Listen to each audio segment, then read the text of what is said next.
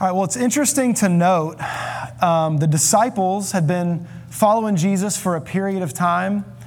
They had, heard the call from him, many of them leaving nets by a boat, Matthew's leaving the tax collector's booth. These just regular guys have been following Jesus around.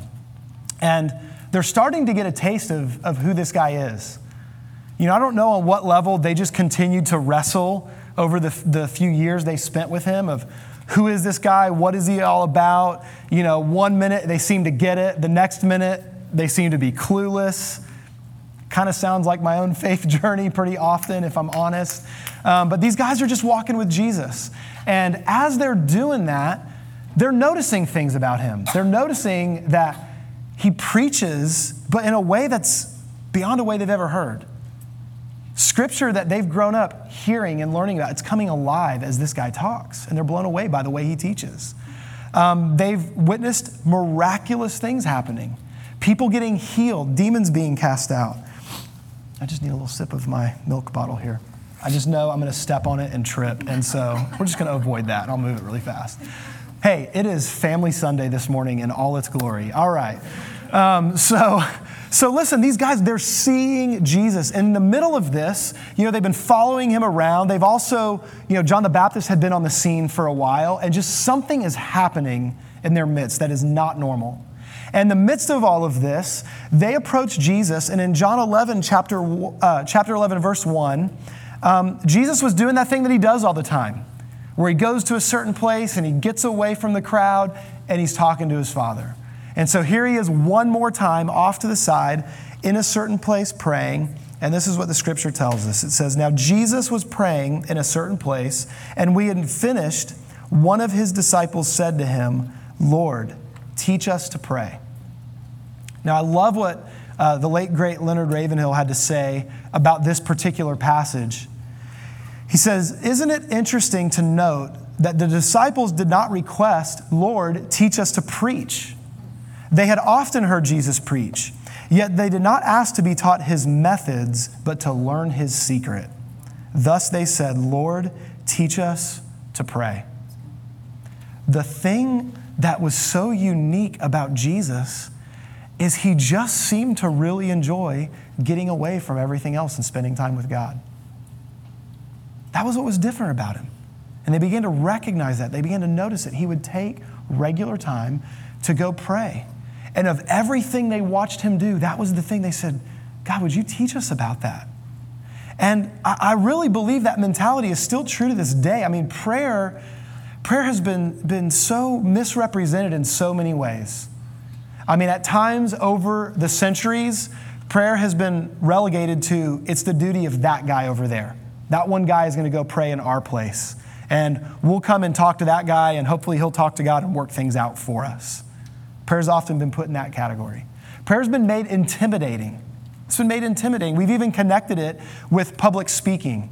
I don't know if you guys know this or not, but the two things that people are the most afraid of are public speaking and dying. But people are actually more afraid of public speaking than dying. That's kind of wild. That means they'd rather be the person in the box than the person giving the eulogy. That's kind of wild if you think about it. We're terrified of public speaking. Well, we've connected prayer to public speaking, and it's intimidating. I don't know that I'm comfortable. I don't even know I'm comfortable talking to God on my own. I'm definitely not feeling super comfortable talking to him in front of everybody else. And so what my hope is, and I think what the disciples' desire was, they wanted to pray. It was compelling to them, the idea of talking with God and having this vibrant relationship with him, but they didn't know where to start. It sounded intimidating. It felt confusing. They weren't sure the right things to say. And so they're like, "Jesus, will you just help us out?"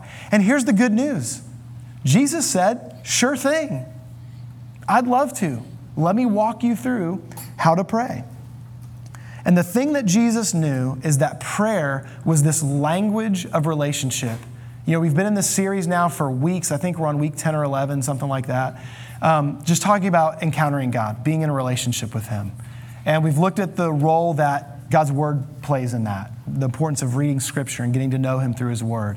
We've talked about the importance of worship and living a life of worship and the role that plays. Well, prayer is about communication with him, speaking to him, hearing him speak to us. Jesus had that as a huge part of his walk on this earth. And thankfully, he took the time to teach us how we can pray. And so I want to encourage you guys to just kind of jump into this morning.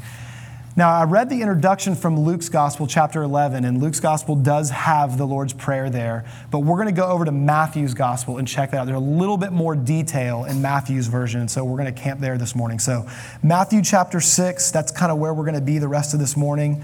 We're going to begin reading in verse 6. So we're just going to read through this passage together for just a moment, and then we're going to kind of pick this apart a verse at a time and just see what we can mine out of this. So here we go. Jesus is talking. He says, when you pray, go into your room, and when you have shut your door, pray to your Father who is in the secret place, and your Father who sees in secret will reward you openly. And when you pray, do not use vain repetitions as the heathens do, for they think that they will be heard for their many words. Therefore, do not be like them, for your Father knows the things you have need of before you ask him. In this manner, therefore, pray. Our Father in heaven, hallowed be your name. Your kingdom come, your will be done on earth as it is in heaven. Give us this day our daily bread, and forgive us our debts as we forgive our debtors. And do not lead us into temptation, but deliver us from the evil one. For yours is the kingdom and the power and the glory forever. Amen. Amen. All right, so let's dive back into this a little more intentionally here. So let's look again at verse 6, the first thing Jesus had to say. He says, but you. In other words, this is going to look different than what's normal. A lot of other people do this publicly and they do things in a repetitive way, but here's what I want you to do. When you pray, go into your room, and when you've shut the door, pray to your Father who's in the secret place, and your Father who sees in secret will reward you openly. The first thing we see here that Jesus is highlighting is that prayer is personal. It's personal. I love that he even uses the idea of the word the secret place. Secrets are the language of close friends. Secrets are the language of lovers. Like, we share secrets with people that we're close with. I don't meet a brand new stranger and just immediately start going, here's all my junk, here's all my baggage. I don't invite them into like the closer, deeper places. But secrets aren't always just like hard or personal. There's also secrets that are kind of fun. Like with your closest friends, don't you almost have like just kind of a secret lingo, like dumb things you laugh about, little phrases that you repeat over and over again? Do you ever have those moments with a good friend where you're having one of those moments and there's other people around kind of witnessing and they're just looking at you like, what are y'all talking about? They feel left out. Well, they kind of are left out. There's this secret language with friends. And Jesus is saying, God wants that kind of relationship with you. He designed us to have a personal relationship with him. It doesn't have to be dry and boring and formal. It doesn't have to feel removed or distant. And so Jesus says, treat it like what it is. It's something special and it's personal. And so, just get away with him. He points out the very thing the disciples had noticed. That's what he did. It's hard to read through the life of Jesus and not regularly see he goes up to the mountain to pray. He withdrew from the crowds. He practiced this. So it's personal. It's the language of close friends. God's inviting us into that. Continuing on, verses 7 and 8. And when you pray, do not use vain repetitions as the heathen do, for they think that they will be heard for their many words. Therefore, do not be like them, for your Father knows the things you have need of before you even ask him. Now, what I find interesting here is he says the heathens do this thing where they do vain repetition and use many words. What I think is interesting about that is how he's using the word heathen. He's not just using it to describe people that outwardly are removed from God. He's using it to describe people who outwardly look like they have a relationship with God. A couple verses before, he was calling out hypocrites that outwardly give this image like I'm this religious person that just has it all together. And he says they're just as much a heathen as someone who's not talking to God at all. They're missing the boat. God's not inviting us into just this repetitive, dry, empty language. And listen, I don't know about you, but this is good news to me. It doesn't even have to be long. If anything, Jesus is saying if it's too long, you're kind of blowing it. That's good. That's good news to me. Like a simple, short conversation, like we can do this. It's not meant to be this overly religious sounding, just gobbledygook that is just confusing the mess. And I'm saying words, I don't even know what they mean, but like, I guess I heard the preacher guy say it, so I should say it. No, we're talking to God. It's not meant to have to be repetitive. It's not meant to be long. It's something we're invited into. Don't be like that, he says. Now, I just have to say, it's a little bit ironic that as Jesus is about to teach the disciples to pray, and he lays out for them in just a minute what we call the Lord's Prayer, how much we've turned that into a repetition.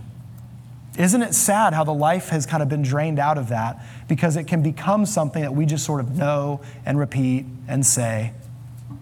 He's giving us a path to walk on. He's giving us an idea of the kind of God that we serve, that we get to talk to, and the kind of things that we talk to him about. He didn't mean to give us a formula to follow that becomes the very thing he's addressing right here. Jesus wants us to have a vibrant relationship with God. He had a vibrant relationship with the Father. Let's not make it dry and empty. Let's not let the dryness of others rob us from what God has for us. You know, I think it is sad that often, not just in our American culture, I think you can see this over history and in different locations, just how dry prayer gets. I mean, you say the word prayer meeting, and that's not what the masses of the church come to, right? You say prayer meeting, and like, you're doing good if you can get 3 people to show up. You say, meet us at the park, we're grilling out. I'm with Crystal, man. I love eating food. Let's go, right? Like, I want to change the way that we think. I want my mind to change the way I view prayer. Too often, we are getting robbed from this thing that is life-giving, encouraging, strengthening. It's good to be in God's presence. I want to taste and see that the Lord is good. He has something wonderful for us. And so let's not let the religiousness of others and the vain repetition that maybe we've participated in and definitely observed keep us from what Jesus is inviting us into. A personal relationship with God where we know him and talk with him. Okay, so let's jump into the prayer itself now. Verse 9. In this manner, therefore pray. Our Father in heaven, hallowed be your name. That word hallowed, it's like the word holy. It's set apart. It's unique. It's wonderful. In other words, Jesus says, start out with this idea. You have a Father in heaven, and he's really cool. He's really cool. He's unique. He's different. As a father, he is set apart and different. Listen, if you have had a wonderful dad on this earth, that's great. Your Father in heaven is so beyond that, so much better than that. But also, there's really good news. If you've had an absentee father or a really hard relationship with your father, you have a unique God in heaven who doesn't first introduce himself as, for example, king. He is king. We're going to talk about that in a minute. There's a lot of descriptive words for who God is in the scripture. He's creator. He's king. He's Lord. He's all these different things. But Jesus says, start out with this idea in mind. He's my Father, and he's really good. He's really unique. He's really special. This is a Father who loves us in a unique way. Not in this passage, but in other places in Scripture, we're even told about how we approach God as our Father. One of the things that gets highlighted a few times by Paul is that when we receive God's Spirit into our life, something unique happens. We move into this relationship with God where we're his adopted kids, and there's something inside of us now that doesn't just say Father like in a formal way. It cries out Abba, which means daddy. In fact, we were talking about this in a Bible study group this week. Tim Keller, one of my favorite pastors to listen to, he actually talks about that word Abba. It's almost even simpler than daddy. It's like the language of a baby who's just learning to talk and they're going like mama, dada. It's like that. It's that level of just simplicity and trust. That tells me that if I'm learning to pray and talk to God, even if I'm starting out at that very childlike level of, God, I don't even know where to start, I can do what a baby can do. I can go, Dada. I can start there.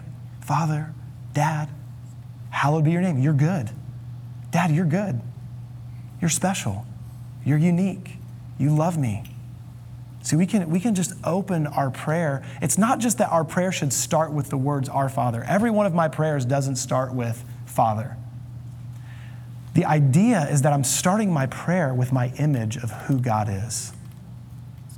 See, many times my prayers, especially when I'm praying out of like I'm in trouble, either I've blown it and I'm in trouble, or life around me is really hard, my prayer starts with the attitude of how I'm currently feeling. Circumstances are tough.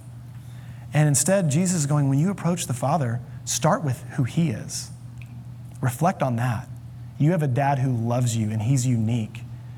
And so when I'm talking to God, it's healthy, it's good to remember who He is. He's my dad, He loves me. You can maybe even, instead of just saying, God, you're holy, like what are the things that make Him unique? Highlight some of those. What are things that make God unique? What makes Him special? How has He personally in your life done something incredible for you? What's something He's shown up and done? Reflect on those. Verbalize them back to Him. Father, you're good. Thank you. I can talk to you. And here's how you're special to me. Here's what you've done for me. Thank you. All right, moving on. Verse 10. So we go from understanding kind of who God is, and then it's this prayer of invitation. God, your kingdom come, your will be done on earth as it is in heaven. This is really, I just said a minute ago, it's an invitation. It's saying, God, there's something really cool and different and unique happening, not necessarily up there, but in heaven, this place beyond, outside of my reach. I can't quite get my fingers on it. God, would you bring that near? Would you bring that near? Now, here's what's important to understand about a kingdom. When there's a kingdom, what is inherently implied? What does there have to be for there to be a kingdom? A king. When there's a kingdom, there's a king. Okay, how does the kingdom run? Who decides how things work? The king. All right? Listen, I'm grateful we live in a democracy. There's some cool freedoms that come from that. But in God's kingdom, there's a king. We're not getting a board of people together and voting and then kind of letting God know, okay, this is what you have to make happen. We all voted on it. Sorry, your hands are tied. He's king. And so when I'm inviting His kingdom to come, what I'm really doing is I'm recognizing my place. God, you're king and I'm not. And so I want you to rule and reign, which means I want the things that you want to happen be the things that happen. And where this gets personal in my life, check this out, okay? His kingdom came to earth through Jesus. And very specifically, His kingdom comes to earth through the cross. Because Jesus surrendered, I can have access to His kingdom.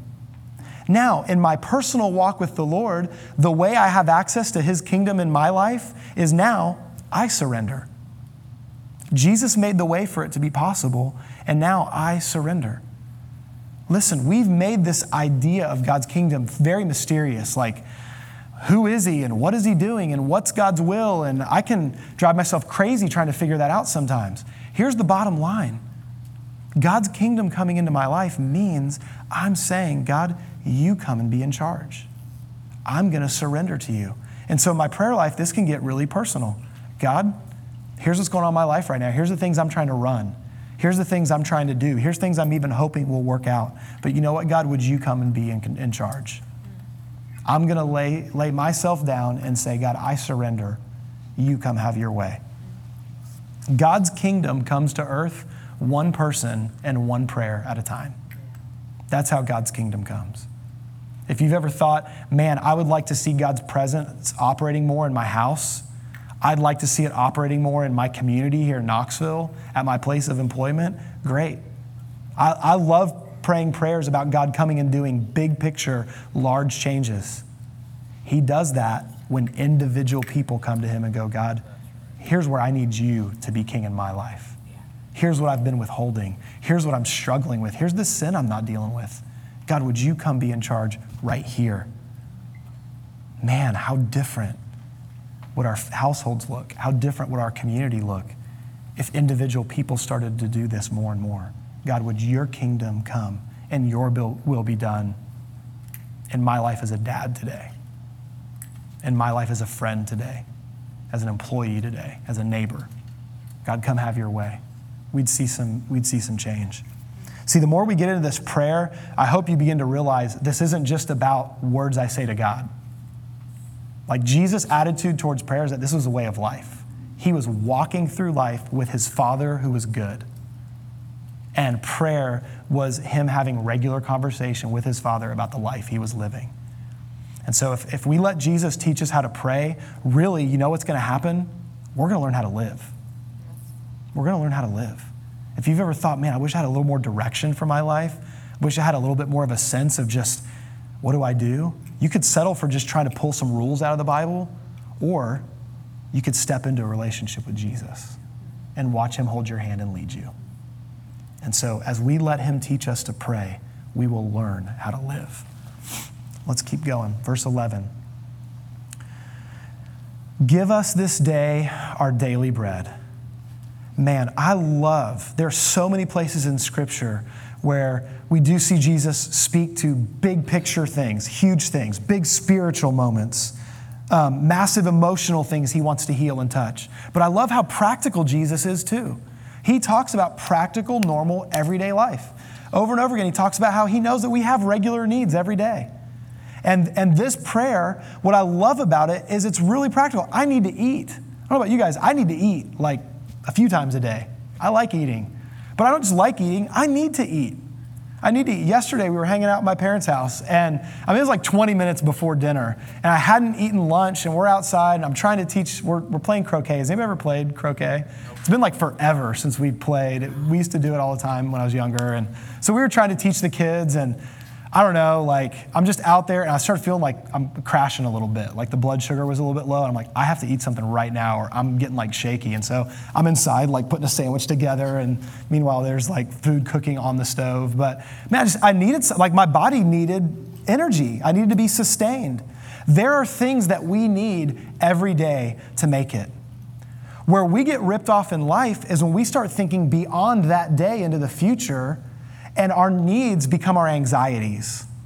Our needs become our worries. They become our fears. Jesus talked about this just a few verses down in this same setting in verses 31 through 34 of Matthew 6. He says, therefore, do not worry, saying, what shall we eat? Or what shall we drink? Or what shall we wear?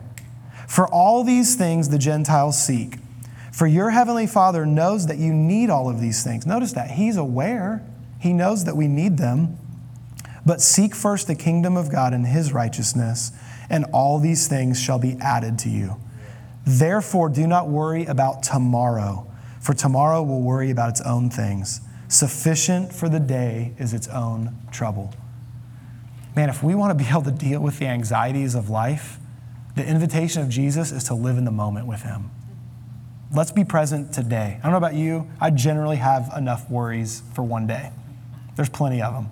Well, let's bring those things to him. Let's talk to him about them. And I love what Jesus is saying there about seeking first the kingdom and those things will be added. His prayer even kind of models that. God, I'm seeking first you, my Father who's holy. Then I'm seeking your kingdom. God, would your kingdom come and will be done? I surrender to you. Now, God, I'm praying for daily provision. Will you provide the food I need? Would you provide the finances I need? Have any of you guys ever heard of a man by the name of George Mueller? George Mueller, really, really awesome guy, ministered to orphans for years, had an orphanage. And there's this classic story, you may have heard it before, but one of the days in the orphanage there's like 300 kids at this point in this orphanage. And it's breakfast time and they got to start school. Well, they're all kind of getting ready for breakfast and there's like no food. They're out of food. And so one of the ladies that kind of helped watch the kids comes in, she's like, there's nothing to eat. What are we going to do? He said, get them all dressed. Tell them to go sit at the breakfast table. Oh, okay. So all the kids gather. They sit at an empty table with all the stuff, the plates and the cups and everything's there and no food. And they pray, and he thanks God for his provision and thanks God for the food. And they end the prayer and they wait. And a few minutes go by and there's a knock at the door. And one of the bakers in town comes to the door and says, I woke up in the middle of the night, I couldn't sleep, and I just felt like God was basically saying to me, I needed to bring y'all food today. So I've been baking all night, and here's all this bread for the orphanage. And brought it in, they had food. Not a couple minutes pass, and there's a knock on the door, and the milkman is outside. I've got a broken wheel. I can't take the milk truck any further. This milk is going to spoil. Could y'all use it? Yeah, sure, I guess we could use some milk this morning. And so here's the milkman, and there's bread and milk on the table for 300 kids. And I mean, you have to know, a bro who's given his life to providing for all these kids learned how to just live in that place of like, God, you got to provide what I can't. I've seen this in my own life. Now, I don't walk around, unfortunately, with this kind of faith all day, every day. I wish I did. But there have been seasons where we've had that. When my wife and I decided to walk the road of adopting our son, Micah, when we were coming and wrestling through that decision, and we finally felt like, okay, God, like this is what you're telling us to do. I mean, in a very real way, it was going to be expensive. We had to fly multiple times to Ukraine. It was costly going through the legal stuff. And I remember just saying to the Lord, okay, God, here's the deal. I feel like you're saying do this. We'll do it.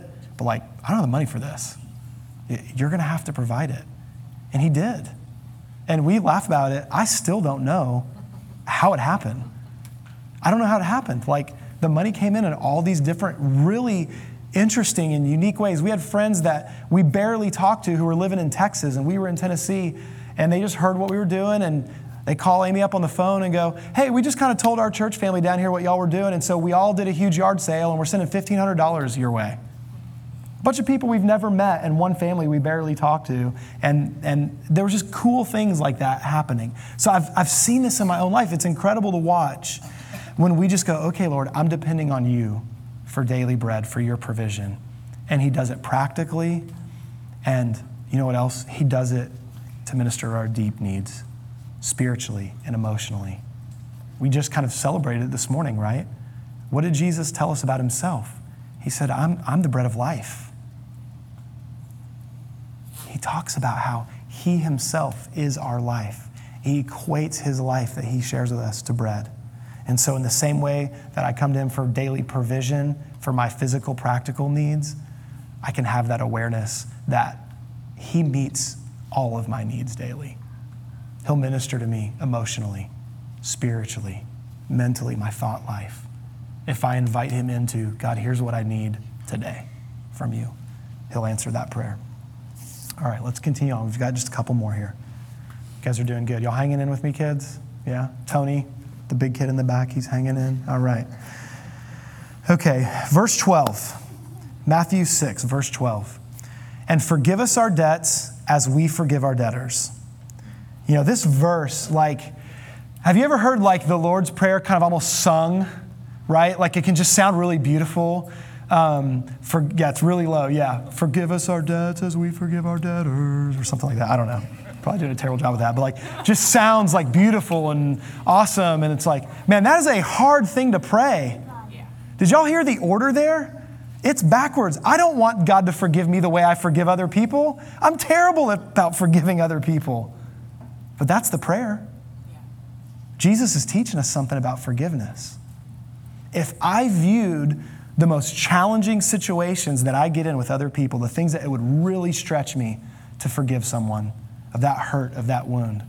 But if I approach it the way I would hope God would approach forgiving me, I learn how to forgive. See, the beauty of letting Jesus teach us about prayer, we don't just learn about our relationship with God, we begin to learn how to relate to the world around us. He's changing how we relate to everyone. And the more in tune that I get with not only how much God has forgiven me, but if I'm connecting his forgiveness for me with my ability to forgive others, it changes things. It changes my perspective. But it also teaches me how to forgive people. And one of the main ways I've learned how to forgive people is by my emotions not being there and talking to God about it. God, I'm choosing mentally to forgive that person. But in here, there ain't a whole lot of forgiveness going on. There's a lot of hurt. There's a lot of anger. Sometimes it's my own pride, and really the worst times are even when I feel like I'm fairly certain it really isn't my fault. Like I've been wronged, and it hurts, and it's not okay. And I think at times in my own life, maybe you've dealt with this, I equate forgiveness to saying the thing that happened wrong was okay. It's not okay. If it was just as simple as saying, oh, it's okay, then why would Jesus come and die on the cross? The wrongs that have happened, they're real, they're legitimate, they have consequences, they do damage. But Jesus died to take care of that. By his stripes, we are healed. Notice it doesn't say forgiven. Now, there's other places in Scripture that talk about how his blood cleanses or forgives our sins, but it's also by his blood that we're healed. He heals our wounds. He heals our broken hearts. And so by talking to God about some of the deepest hurts and issues and struggles that we have with other people, we're giving him an opportunity to come and to heal. See, he's actually helping us learn how to use power. When you're in debt, this passage specifically is using the idea of debt, forgiving a debt. Well, if you're in debt, the person with all the power then is the creditor. It's the person that's extended the debt. They own you. And the person who's committed the debt, they're the ones in trouble. Well, when somebody has wounded us, it's like that. We kind of are in that weird place of power where they're indebted to me now, they blew it. But Jesus is teaching me what I do with that power.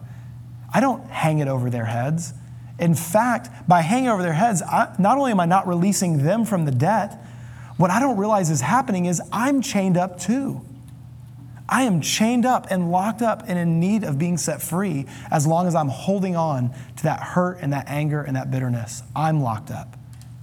But by giving that person to the Lord, it's setting me free and it's giving him opportunity to deal with them.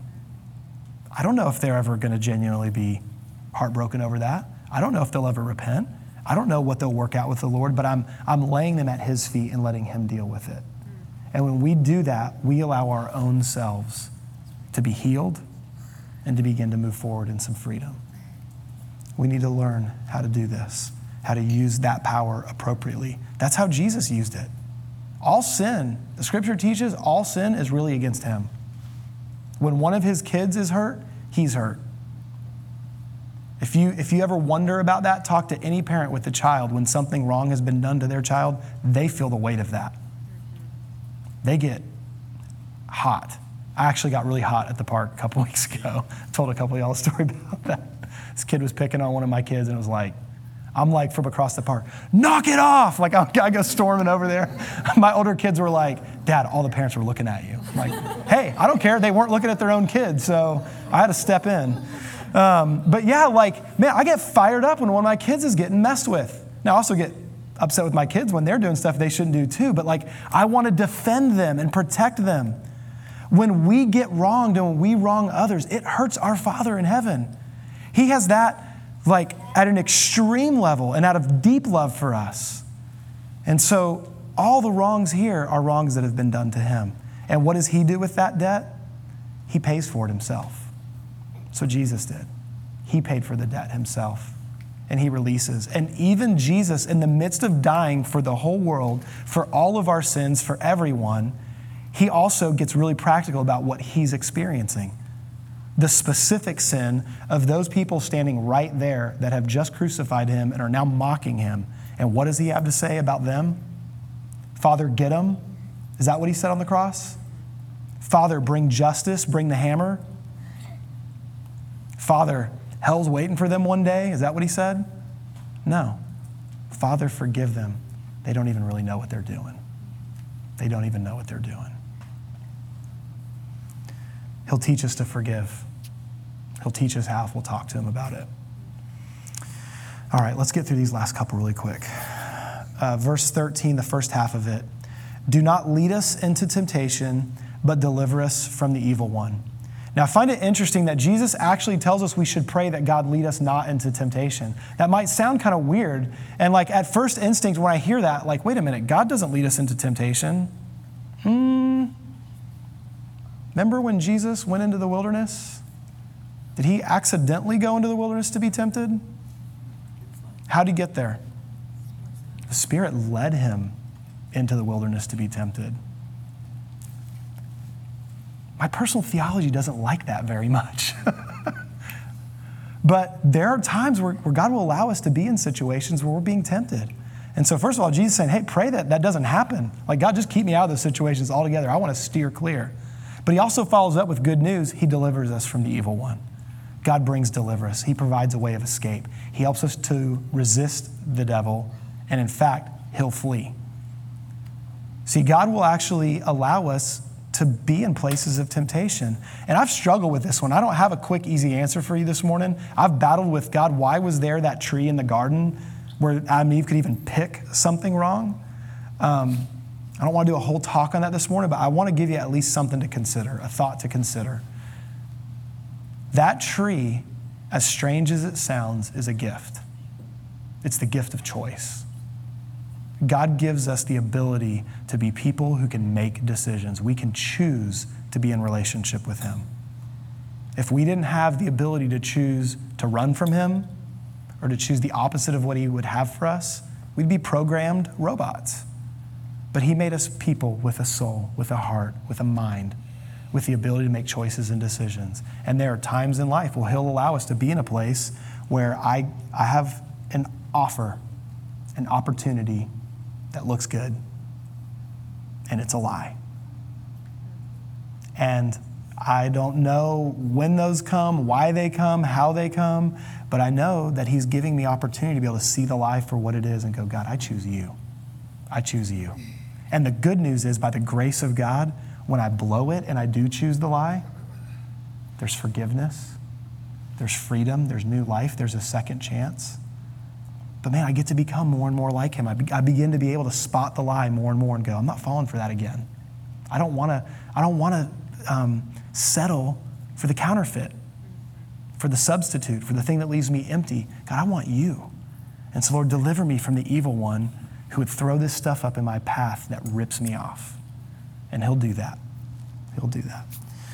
And then finally, Jesus kind of pulls the whole prayer together, really, really ending where he begins. The second half of verse 13. For yours is the kingdom and the power and the glory forever. And what I love about this is he starts things with his kingdom, and then he tells us basically how to live in that kingdom. And then he gets to the end and reminds us it's by his power. It's by his ability. He has what you need. And so God, would you do it? And here's what I love about his kingdom. Think about how different his kingdom is from the kingdoms of this world. In his kingdom, the king supplies the bread to the people. That's the reverse. In a real kingdom, the people do all the work and send the proceeds on up to the king, and he gets to enjoy the benefits. But in God's kingdom, the king does the work, and he provides the bread for his people. In fact, he's given himself as the bread for the people. That's what his kingdom looks like. In his kingdom, the king uses his power to pay everyone's debt. So instead of people paying their taxes to him, he pays the debt we can't pay for us. That's his kingdom. And then finally, his kingdom is not a kingdom to gain glory for himself, although he is glorified, but he's not amassing a bunch of armies to fight on his behalf. He says, I deliver you from the evil one. I fight on your behalf. I'm leading the charge. I go to battle before you. Before you even show up at the battle, it's already won because I've done it for you. That's his kingdom. He provides the bread. He forgives the debts, and he fights the battles. E.M. Bounds wrote and said this: God's plan is to make much of the man or woman, far more of him than of anything else. Men are God's method. The church is looking for better methods, but God is looking for better men. That's what Ravenhill was talking about at the beginning. Let's pray. Well, Father, you're a good dad. Thank you that you're special, that you're unique. You stand alone throughout history. You're unmatched. You're the God who was and is to come. You don't change. God, we could sit here forever rehearsing what makes you so special and unique. But Father, we thank you that you're good. Lord, my prayer is for my own heart and for the hearts of my friends, Lord, that you would teach us how to pray.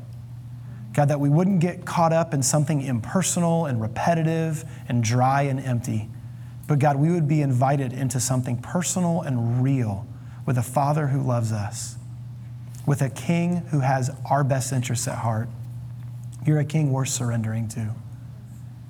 God, help us to live daily in the moment, trusting you for the provision that we need for that day. Thank you that you deal with our anxieties by inviting us to be present with you in the moment. Lord, thank you that you do forgive us. Lord, it's hard to forgive others as good as you've forgiven us. Help us to learn how to do that. Help us to practice that and to talk to you about it. God, we pray that you wouldn't lead us into temptation, that you would deliver us from the evil one. God, when the lie is presented, we'd be able to see it for what it is and choose life instead. God, thank you that there's mercy and forgiveness for us when we do blow it. And then, Lord, we just remember that you're the King. You're powerful, you're glorious, you're wonderful. God, I pray that we would put this stuff into practice, learning how to talk to you more each day. We love you. It's in Jesus' name we pray this morning. Amen. Amen.